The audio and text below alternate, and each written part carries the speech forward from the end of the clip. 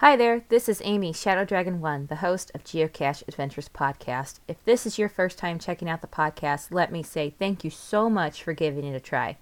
I will say, however, you may want to go check out episode 16 of season 1 first. The first 14 or 15 episodes were sort of a learning curve. The quality of the audio and the content definitely get a lot better with episode 16, Caching with Cody. So I recommend you start there and then come back and listen to the first 15 episodes later on. It still has some good information and some good content, but the quality of the podcast definitely gets better around episode 16. So start there and then come back here after you give us a try. Thank you again so much for trying Geocache Adventures.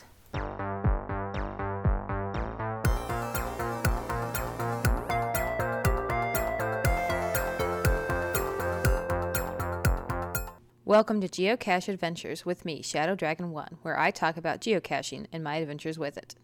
I first heard of geocaching from a friend back in September 2014. I thought it sounded fun, so I went to geocaching.com and set up an account. And that was as far as I got. I had hoped it would be something that my husband and I could do together, but he really wasn't interested despite my attempts to get him to try to go out with me and try it. At the same time, my son was only a few months old, and I wasn't sure how to try geocaching with an infant, so I just gave up on the whole idea. Fast forward about 5 years, and I was trying to come up with some activities that I could do with my kiddo, and I happened to remember about geocaching. I installed the app on my phone, and turns out we had quite a few caches near us.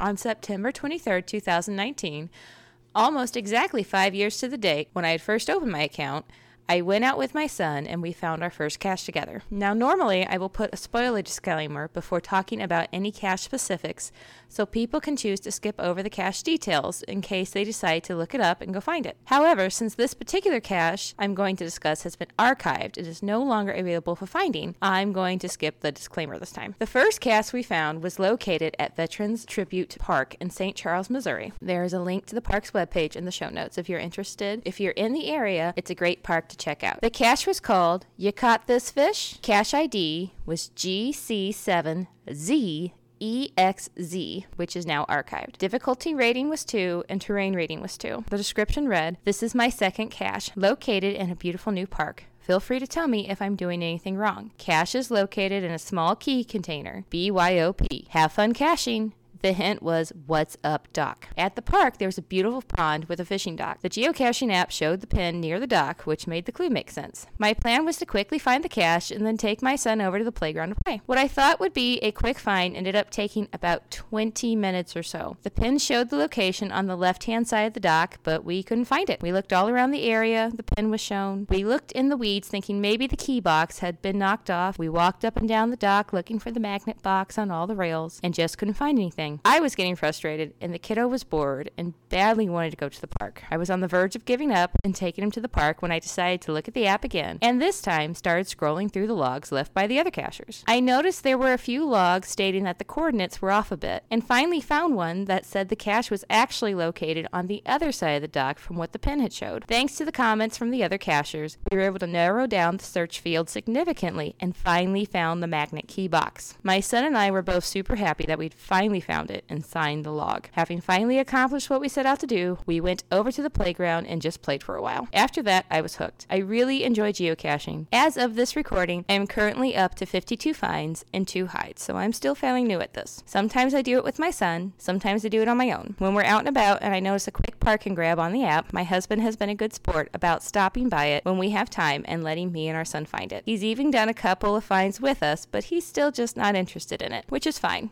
Like I've said, he's been a good sport and has stopped not only at places in town when we're running errands, but also in a few places in southern Missouri when we've been down there for family events. He understands it's something that our son and I really like to do, and he's being supportive of it, which I really do appreciate, so shout out to him for that.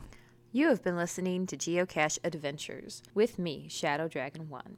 Feel free to reach out to me on my geocaching profile page, Shadow Dragon 1, or at geocacheadventures.org. I hope you've enjoyed this episode, and thank you for listening.